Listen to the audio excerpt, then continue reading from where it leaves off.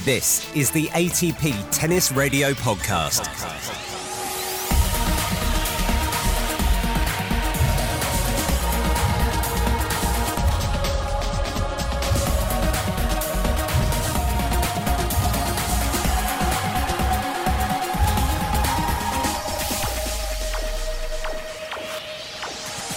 And they don't come much bigger than championship point in a Masters 1000 event. He serves to the forehand. It's a deep return from Schwartzman, who now pushes Djokovic back to his backhand side. It's backhand to backhand at the moment. Djokovic happy to trade punches. Schwartzman goes deep to the backhand of Djokovic. Backhand Schwartzman. Djokovic happy to pepper the backhand of Schwartzman. Schwartzman happy to pepper the backhand of Djokovic. It's one of these long rallies down the line from Djokovic off the top of the net. The rally goes on. Forehand from Djokovic, flattened out. A slice from Schwartzman. Sits up for Djokovic, who goes into the forehand corner. Slice from Schwartzman. Sits up for Djokovic, who comes into the net. A lob from Schwartzman. Djokovic will let this bounce. It's on his baseline. It's lofted from Djokovic into the last bit of the court from Schwartzman. Now a drop shot Djokovic. A forehand from Schwartzman is wide. Djokovic raises his arms. It's a 36th Masters 1000 title for this remarkable serve. He now has a smile on his face, and there's a very small embrace between the two at the net, as much as they feel they're allowed. This was a fascinating final, but when push came to shove, Djokovic found that little bit extra. And while most of the long rallies went to Schwartzman, on championship point, it was Djokovic who found the bit extra. The week the spectators came back to tennis. Novak Djokovic wins his 36th Masters title, his 81st title overall, and overtakes Pete Sampras as the second longest reign at the top of the world rankings. Welcome to the ATP Tennis Radio podcast. I'm Chris Bowers. On the other side of the socially distanced screen in our Rome Masters commentary box is Claire Curran. And Claire, we have to put this down as another chapter in the chronicle of this impressive and remarkable tennis player, Novak Djokovic. Well, we certainly do, and it's even more remarkable based on what just happened in New York and the way that he responded. And it's the only way that you would expect somebody who is the world number one, somebody who has the titles that he does, to respond. There was times that it wasn't his best tennis throughout the week, but he was able to do what great champions do, and that was to find a way to win. Yes, it hasn't been his best form throughout the week.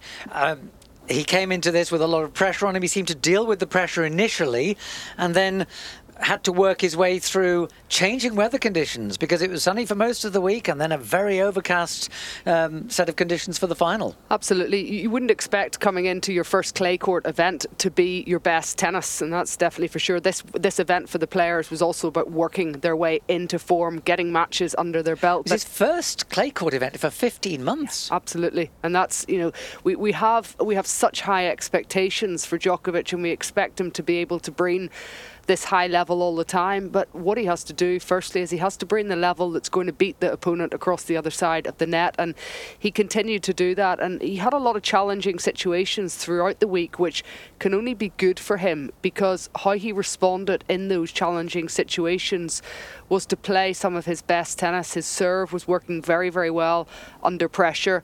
Physically, he looked to be moving exceptionally well. He was implementing the drop shot a lot, and I think that's going to be very important for him going towards Paris. But really, despite a couple of little outbursts, what he did well was he just got himself right back on track straight after them and produced some great tennis. Responding to the challenges is obviously very good for him. What about his reputation, though? I mean, obviously, it took a bit of a battering in New York. One got a sense that maybe there were people that quite enjoyed the fate that befell him there.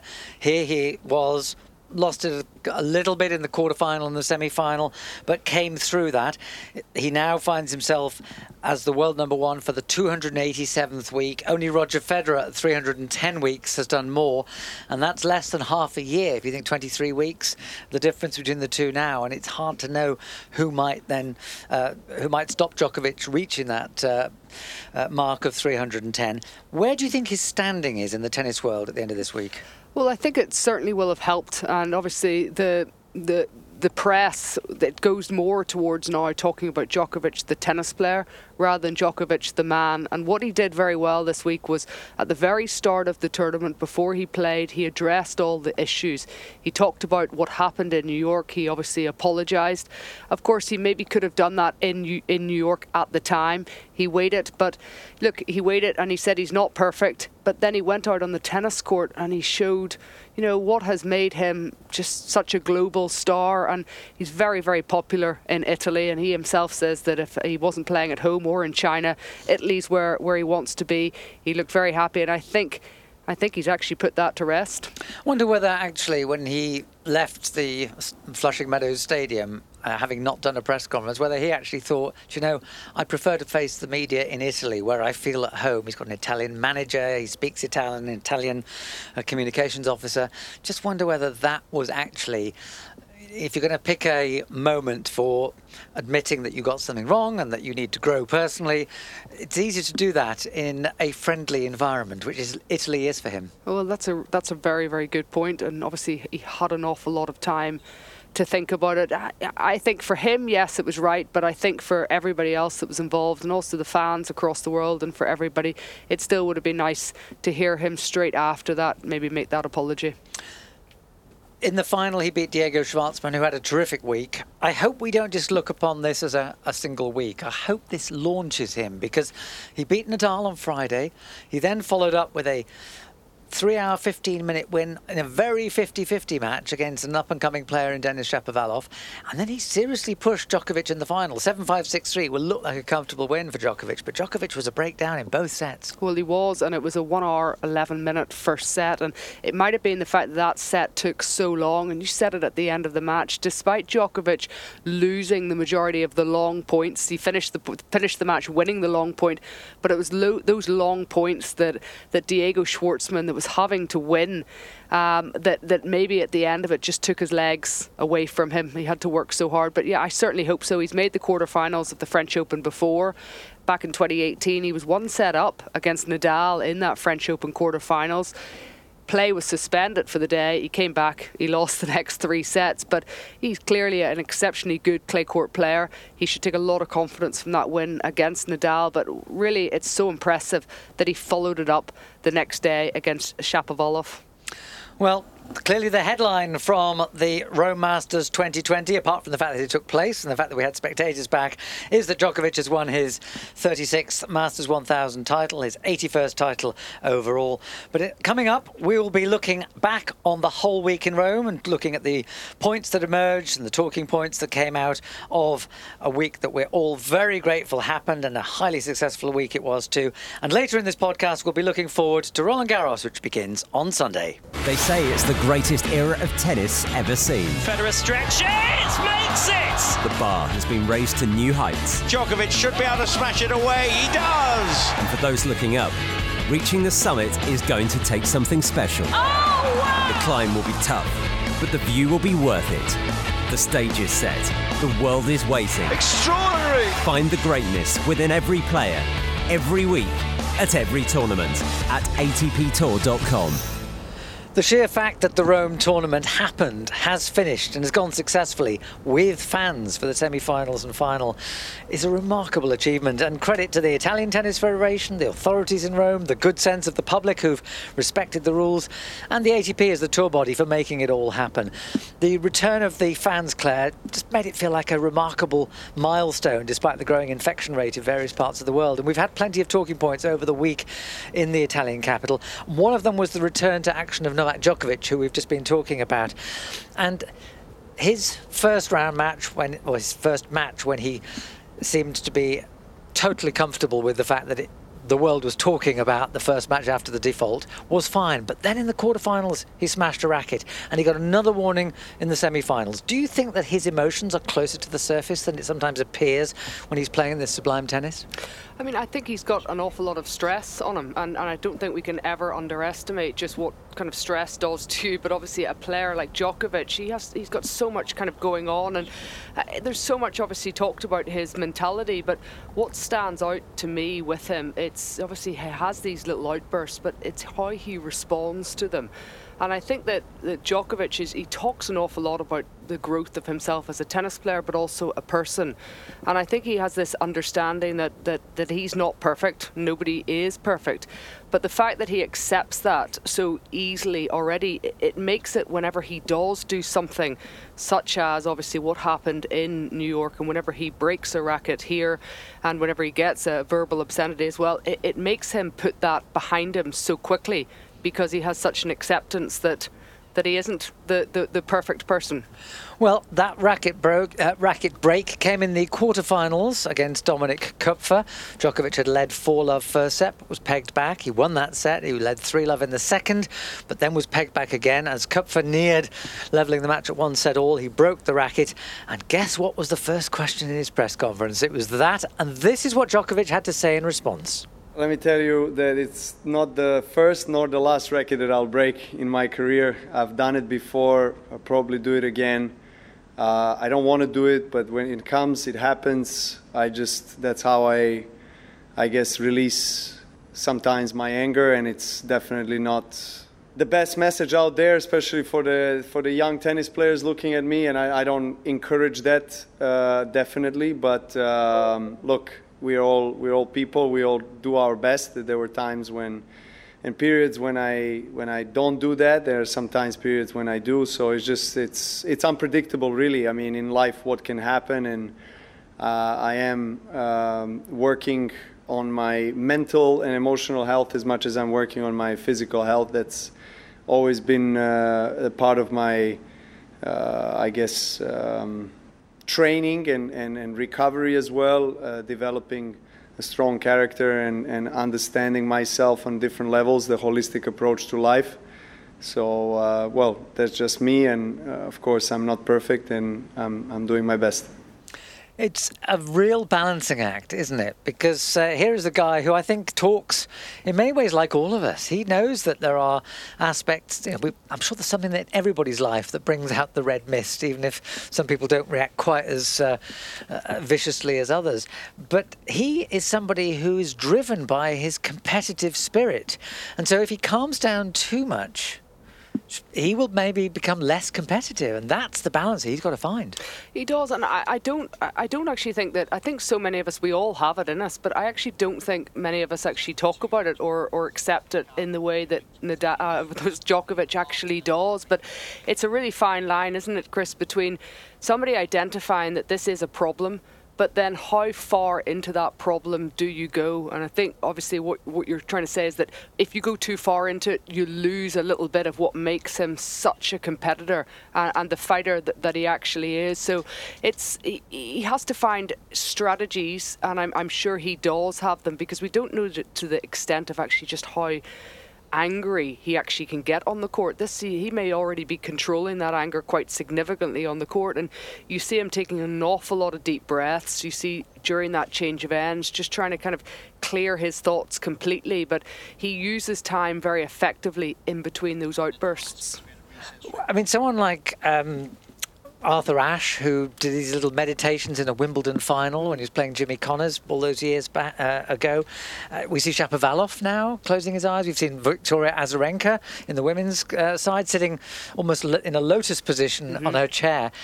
Do you think Djokovic needs to get to a further element of calmness? Because clearly someone like Nadal can just let it go. I don't. I actually don't think he needs to change an awful lot about his mentality. He spoke there about he works very hard on the physical, the emotion, and the mental side of things. And I think all three of those things he recognises as he talks about it in a holistic way. He recognises that they're all part of the kind of one parcel, and you have to work each one kind of individually. I think for Djokovic, if you remember Djokovic before, I know you will remember him better than me, but if you remember before 2010, I mean, this was a guy who pulled out of, I think, 4 Grand Slams. He had a bad 5-set record. I think his 5-set record was 50%. And then you look at post-2010, he is like a mental warrior on the court, and 90% of 5-set matches he wins. He plays the big points very well. So, okay, he has an occasional outburst, but with the exception really of that US Open when it cost him dearly in the sense that he was defaulted from the tournament. how big a problem has it been in terms of him getting the results and he's one of the greatest players ever, and I don't sense that there has to be a lot of change in him. Well, the results have been incredibly impressive this year, defaults or no defaults.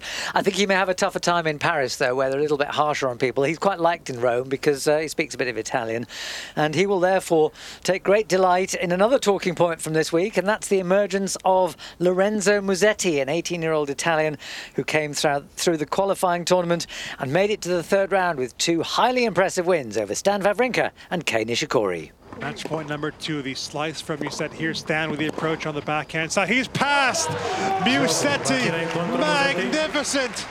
The 18-year-old is the first player born in 2002 to win an ATP match. And how? What a stunning performance. Do not forget the name, Lorenzo Musetti. He showed us everything this evening. And this is match point Musetti. The 18-year-old bounces on his toes. 40-30, serves down the centre. The forehand return is in. The forehand line from Musetti is nearly good enough. It is good enough. It drifts long from Nishikori. And the 18-year-old with a beaming smile walks to the net. Having beaten Wawrinka, he has now taken down Nishikori. And his first 2 wins at tour level have come at the Rome Masters, and his breakthrough week, for now it must be that, continues. And he's beaten Kei Nishikori to reach the round of 16, 6-3, 6-4. Well, one of the unwritten rules about being on the tour is that when a young player comes up, get to them early. Well, it's still an adventure for them to talk to the media. And so after his win over Stan Wawrinka, the ATP staff in Rome sat down with Musetti and asked him how it felt to be an Italian playing on the biggest courts at the fabled Foro Italico.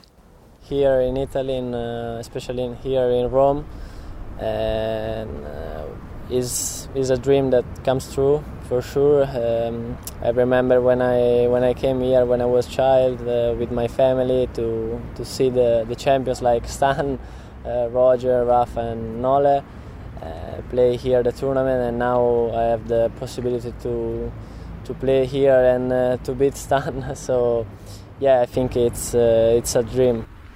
And when you looked at the draw and you saw that your first match was against Stan Wawrinka, that can be quite an intimidating player to face for a young player like yourself. Did that change how you prepared for your first match here in Rome, in the main draw? No, I mean every round, every player here is tough.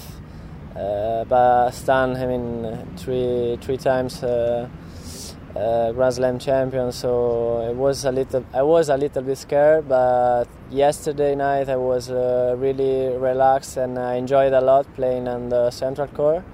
And I felt from the beginning the ball, and I knew that I would play a really good match. And yesterday night was even better, and with the win that, I mean, I didn't expect that, but I hope that.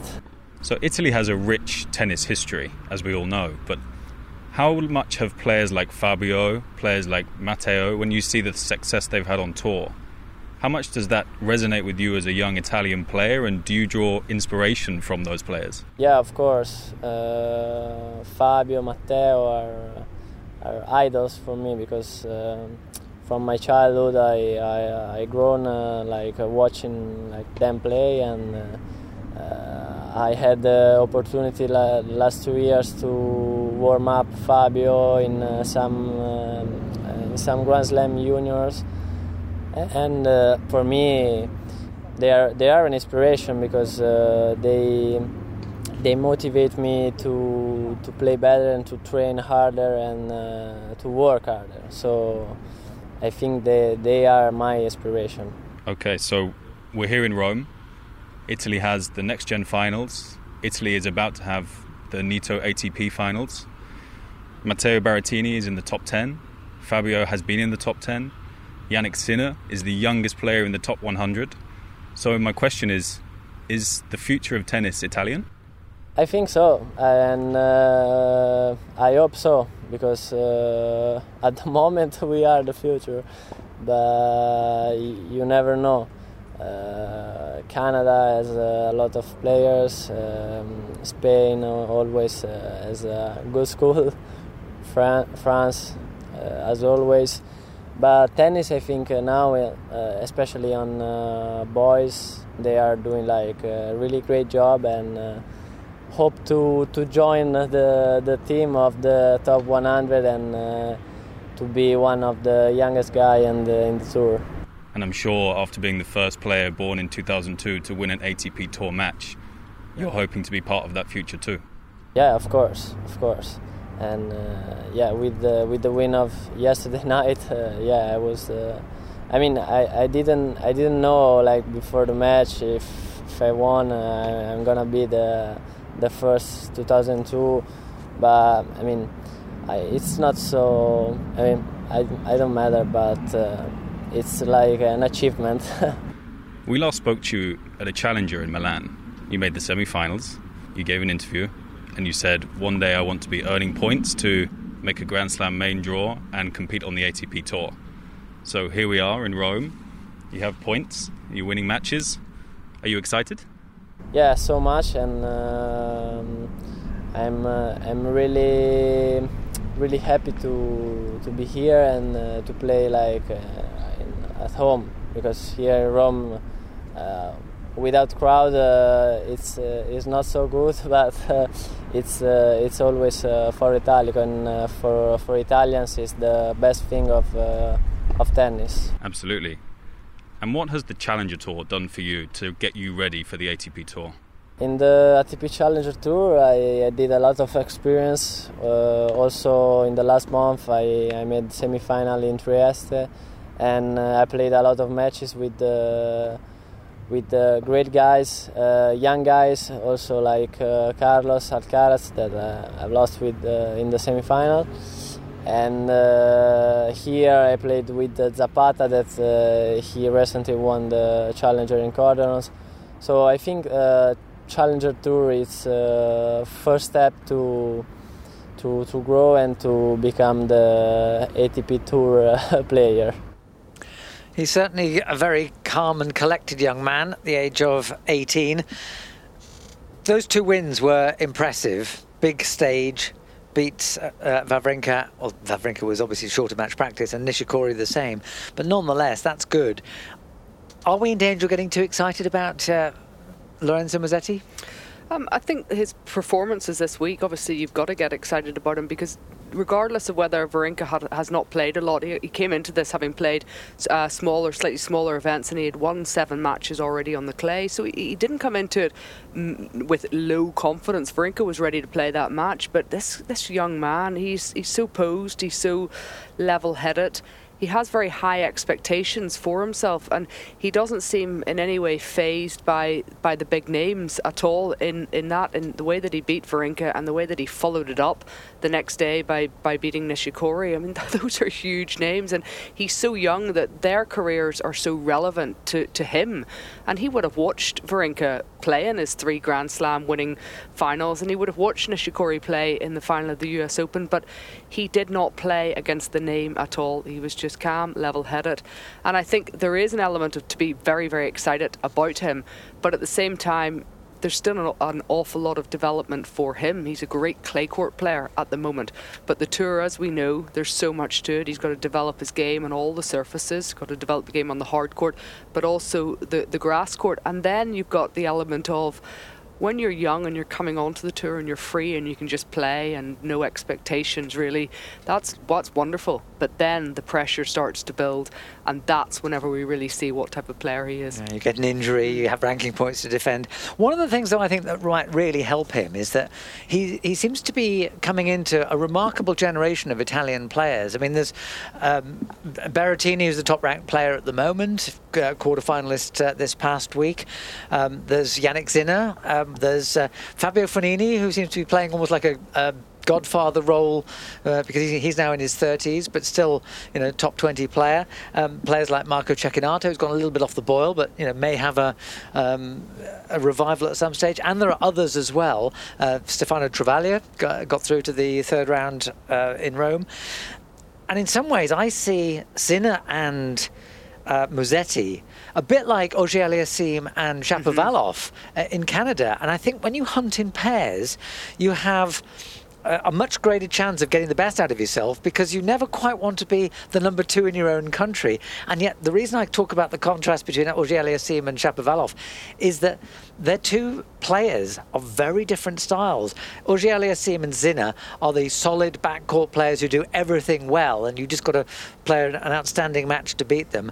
Whereas Musetti and Shapovalov are the flair players. But absolutely, you've got it completely right. And the tennis, that's one aspect of it. But as you say, Chris, like travelling as well around the world with the same people from your country, that's one thing, and that's fantastic. But also having these role models that are older than you, and like they do in Italy at the moment, 8 players inside the top 100 in the world, 8 men, which is exceptional. I think the US have 9 in the top 100 in the world and nobody in the top 20. So when you look at Italian tennis right now, it is absolutely flying. They've got the next gen finals, they've got the ATP finals coming in 2021, and it's, you know, the world is their oyster. But I think he's had so much exposure, hasn't he? And he talks about that with playing with Berrettini and Fognini. When you're young and you're able to train along the likes of those types of players, you start to learn good habits, don't you? You start to learn what is the level at the top of the tour, not just in terms of the game, but also how they're living their lives. And I think that's something with which all of those Musetti and Sinner, that's only going to be good for them. Yeah, and Sinner featured this week also. And he had a couple of good wins, and he's another player who we've been excited about. I mean, he won the Next Gen title last year, and he's a little bit ahead of Musetti, and he's being very much tipped to be a champion of the future as Yannick Sinner. But someone who was in the same position 12 years ago, Grigor Dimitrov, he was asked about Sinner, and he had some wise words for the ATP Next Gen champion. I always say until you don't become a champion, you can't say you're a champion. You know, this is I would say one of the biggest mistakes when I was upcoming was when everybody was telling me, you know, all this, you know, you're gonna be a champion one day, you're gonna be number 1. Okay, you know, whatever. Like, I never listened to those things, and so does he. He should not listen to all that. He should follow his way. I always say that. And yeah, I've noticed a few of his games overall. Like I would say in the past years, even when he played in the Next Gen, he's already a very, what I like, he's already a very strong guy. Like, meaning like his legs are very strong already for his age. So I feel he can only get better. I have not played honestly enough against him. I've practiced a few times, and you know, we always have good practices, and he's very stable. He needs to start being consistent. That's just how it is, because yes, for example, the first set he was playing so loose. I mean, he was making so many like deep balls, and I mean, I was thinking to myself, okay, he's loose. I get it. Like, you know, like to myself, like I get it. So the second set, as soon as he had this break up, I felt mentally I was already ahead of him for some reason. Even though I was a breakdown, I started using my slice a little bit more.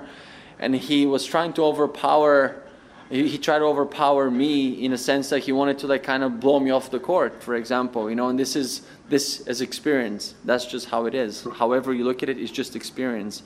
And then obviously a break back, I started stepping a little bit more, and even in the third set, again, you know, he started, like, even though I was 4-1 up, he was like, I felt he was a bit tired, but then yet he kept on shooting balls and got the break back, like unbelievable. Like, so I was like, okay, I cannot say much about it.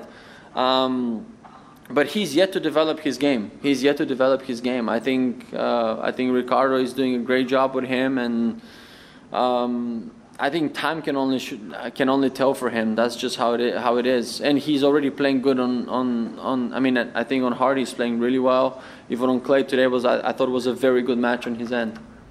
It's Grigor Dimitrov on Yannick Sinner. He explains experience beautifully. Well, he's had so much of it, hasn't he, Grigor Dimitrov, at 28 years of age. He's been around the game for an awfully long time. It was 16 when he became the world junior number 1. He went through all of that experience in the junior circuit, and then he came onto the ATP circuit, kind of burst through it, and also at that time for him, he was in the same situation, wasn't he? He was the guy that everybody called baby fed, and that he was going to potentially be the one that took over Federer, and it just didn't happen for him. So he has an awful lot of experience to call upon for a player like Sinner, and actually, we were just saying he might make a pretty good coach one day.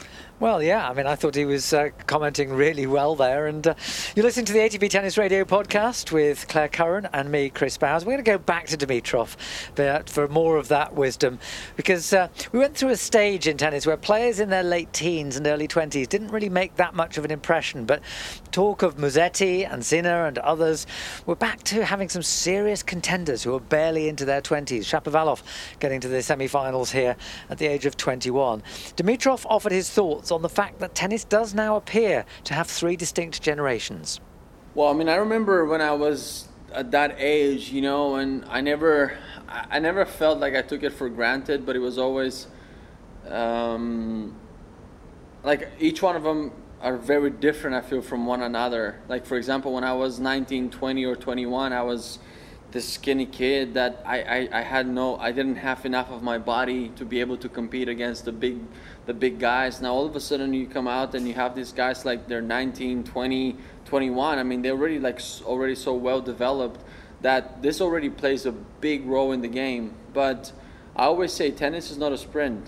Tennis is a marathon. So it's going to be here and there. You're going to have matches that you're just going to win with experience. And I think, in a sense, that's in a way that's what happened today. I mean, I know what it is to be 19 years old and you have nothing to lose and everything to gain. And you come out and you're so loose in your shots and you make unbelievable plays at the toughest time. So, of course, it's not the easiest. I mean, for example, for the older guys, it's not the easiest sort of way to compete against. I mean, for sure we're going to have more pressure, but that's what also makes things, I would say, why this suits a little bit more for us is because we can lean on the experience and we can kind of go deep down in that zone and be more aware of the situations with whatever situation we need to face. And I really, I mean, I appreciate those matches a lot more and a lot different right now than before, and it's going to be more and more like this in the future. He makes a lot of sense, Claire, but I do wonder at times whether he's just slightly trying to rationalise the fact that his generation has slightly got missed out. Because you had the big 3 or big 4 of Federer, Nadal, Djokovic, Murray, and Wawrinka won 3 slams as well.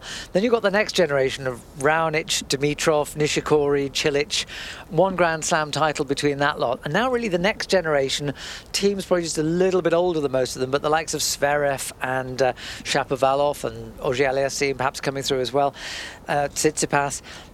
That middle generation that Dimitrov is a member of has slightly missed out. And I just wonder whether he was trying to do a bit of post-hoc rationalisation of that. Well, he talks, doesn't he, a lot about this next generation and how when they've come onto the tour now at 19, they're totally different specimens to whenever he came onto the tour.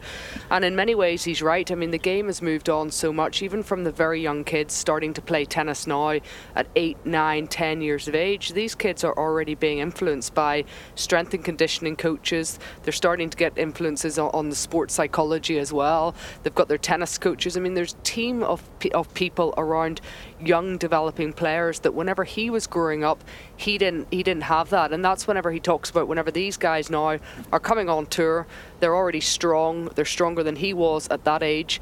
But he mentions that it's experience, isn't it? It's the experience that he has to delve into to try to navigate his way through those situations that he knows that at that age he didn't have himself. And in fairness to Dimitrov, he was willing to acknowledge that it's not just that his generation maybe didn't live up to expectations, but that actually the big 3 are something special. This is what he had to say about Federer, Nadal, Djokovic.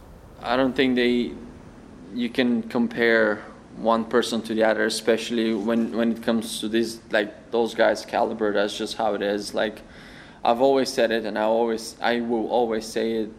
These guys are just what they have achieved already in tennis. It's hard to match for anyone. Each one on their own. I think, I hate to say it that way, I'm not sure they really care about those numbers, those guys. I mean, and because just they breathe, eat tennis, and that's just the passion of the game. That's just how it is. I mean, I've been lucky enough to spend quite a bit of time with each one of them, just on our own, and it's never about that. It's never about, yes, number is a number. I get that point. Don't get me wrong. Yes, we all wanna, yeah, but for them, I think it's more than that. You know, it's bigger than the game, and I think that's what is going on between them three. So, I mean, who am I to say? I mean, I can only say my opinion on that, but who am I to judge these guys? No chance. I refuse to, and I don't want to. You can only get the good examples. See their mental state of mind every time they play on a different level. Whether it's, I mean, first for me, one of the greatest players are clearly them, and at the beginning of their tournaments is probably that's why they're the best players, because some of the first matches are one of the most important ones, and they really come through as the champions, and they just pick up speed, and then it's very hard to kind of beat them in a later stage in the tournament. Well, at the start of this week, Novak Djokovic exceeded Pete Sampras's record for weeks at number one. There's only now Federer ahead of Djokovic.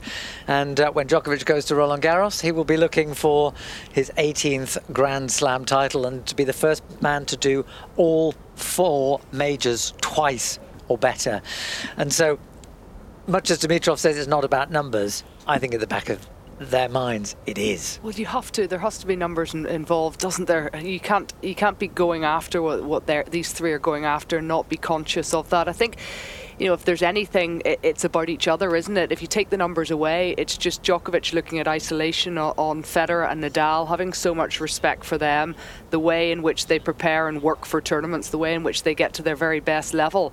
I think it's more about looking at each other and trying to do better in those departments. But I think Djokovic, it's actually interesting, it's been a little bit of an advantage, hasn't it, because he's the younger one, so he's the guy who's been able to look at Federer to begin with, look at what he's been doing. Federer's raised the bar, and Djokovic sits kind of quietly behind, and he can just keep kind of edging closer and surpassing that. I think it certainly has helped him.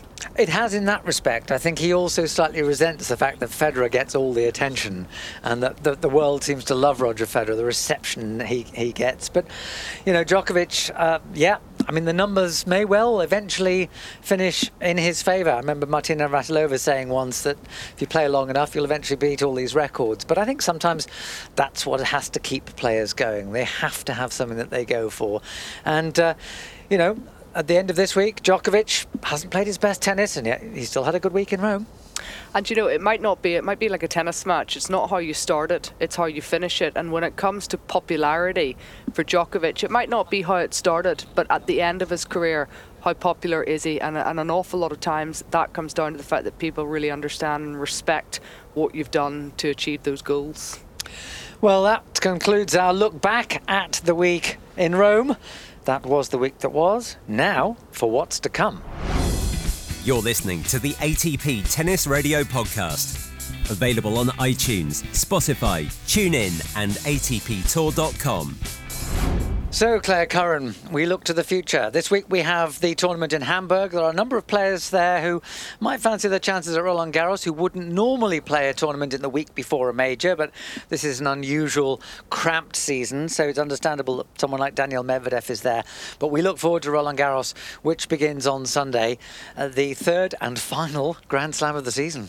Well, it's brilliant that it is actually being played, and obviously on the back of the US Open. But going into the French Open, you've still got to think that Rafael Nadal, despite not winning here in Rome and not getting to play Djokovic, you still feel that he is the man to beat in Paris. You've obviously got Dominic Thiem coming back. He will be very, very confident, and I think a little bit looser, having won the US Open. He's played in the final twice before, so he's going to be very, very difficult to beat, and it's going to be interesting to see if he gets through week number one. It'll be interesting to see Thiem kind of relaxing again and opening up those shoulders playing into week number two. But Novak Djokovic, he certainly asked some questions, and when Nadal took that flight back home, now there's a lot more pressure on his shoulders because he knows that Djokovic has responded, and he's responded emphatically by winning in Rome. Well, you queued up my next question beautifully, because I was going to say to you, apart from Nadal, Djokovic and team, is there anybody you see who could possibly win the men's singles title? It's obviously it's a great question. The answer for me really is no. I think it's about those guys. Obviously, you're going to have people who are going to try to contend for it. You're going to have a Medvedev kind of coming in, and a Tsitsipas, who I love playing on the clay, but I think too early for them. Maybe a little bit too early for them. No, the French Open, it's back to Djokovic, Nadal, and now the new Grand Slam champion Dominic Thiem. Yeah, the one player I see who might just have a chance is Medvedev, because he has the physical strength. I don't think Rublev is ready yet. I agree with you that Tsitsipas isn't ready yet. But I just think that Medvedev, if he has a reasonable draw, he's strong as an ox. And he will run for everything. Whether he can hit through the clay, it may depend a little bit on the weather. Yeah, the weather will make a massive difference, and that's something I'm really interested to see. Paris in October. We spoke about it during the week, but playing the finals weekend and the semi-finals weekend, that kind of week 9th, 10th of October, those conditions could potentially be very, very different than they are back in at the start of June. And I think that for Nadal, that's not good news, but for a player like Djokovic and also for Medvedev, that certainly helps them and their game styles, because they're not using so much spin on the ball, and they don't need that spin to come off the ground. Heavier conditions will stop that happening as much, but it is definitely fascinating. Another fascinating aspect of it is that for Nadal, you're back to 5 sets, and he hasn't played for 8 months, and he's only played 3 matches, and no amount of training on the court can recreate that 5-set tennis that he's going to have to face potentially in Paris. And if we get back to the numbers in a historical context, Federer has 20 Grand Slam singles titles, Nadal has 19, Djokovic has 17. What sort of pressure will that exert on Nadal or Djokovic? That's a really good question. I think that in the other context of it, for Nadal, it's probably a little bit less because Djokovic didn't win in New York, and that could have been an altogether kind of different story. But I think Nadal, the pressure is on him. This is the Grand Slam at this stage that he really believes that he should be winning each year and edging closer to Djokovic. And if he doesn't do it, then it's Djokovic who does do it. Sorry, edging towards Federer. But if it's Djokovic who does it, then for Nadal, I think that will be an absolutely massive body blow. I know we seem to say this every year, but is this Nadal's last chance, in the sense that at 34 and he puts his body through such punishment, eventually he will get to a point where he just can't do it anymore? Federer plays, I know Federer's 39, but he plays this effortless, incredibly energy-efficient tennis. Nadal doesn't. Yeah, and do you know, I've thought that so often, really, even in the last decade, and actually early on in Nadal's career. I remember thinking to myself, it's going to be very difficult for this guy to play late into his 20s because of that physicality and brutality that he brings to the game. But he's clearly been able to find a way, and I would assume that during that layoff period that he had, that also gave his body a really good opportunity to rest. There was a period that he didn't play any tennis at all, and that will have helped him. So I hope the answer to that question is no, because if this was really the last Nadal French Open opportunity, that would be very sad for me, and I'm sure it would be very sad for the rest of the world, and we hope that he's going to have many more to come. Well, I have the feeling that there will be someone who we're not thinking of who will make a run to the latter stages, quarters, semis. Someone like an Auger-Aliassime or possibly even Casper Ruud, who was a semi-finalist in Rome this week. But maybe Diego Schwartzman, who got to the final. I think we'll have, because of the unusual conditions, we'll probably have some unusual results, and somebody featuring in the last 8, possibly last 4, who is a bit different. Claire Curran, thank you very much indeed. That brings us to the end of this podcast. Don't forget, next week's podcast will be looking forward to the French Open, a fascinating 15 days. The French word for fortnight is quinzaine, which means 15, and that is the French Open for you. So that will be coming up next weekend, and then we'll be broadcasting every day the French Open, courtesy of Radio Roland Garros. ATP Tennis Radio will be rebroadcasting that through all the usual channels. I'm Chris Bowers. Thanks for being with us, and stay tuned for next week's podcast here on ATP Tennis Radio. If you like this podcast, please search the iTunes store for ATP Tennis Radio to leave a review.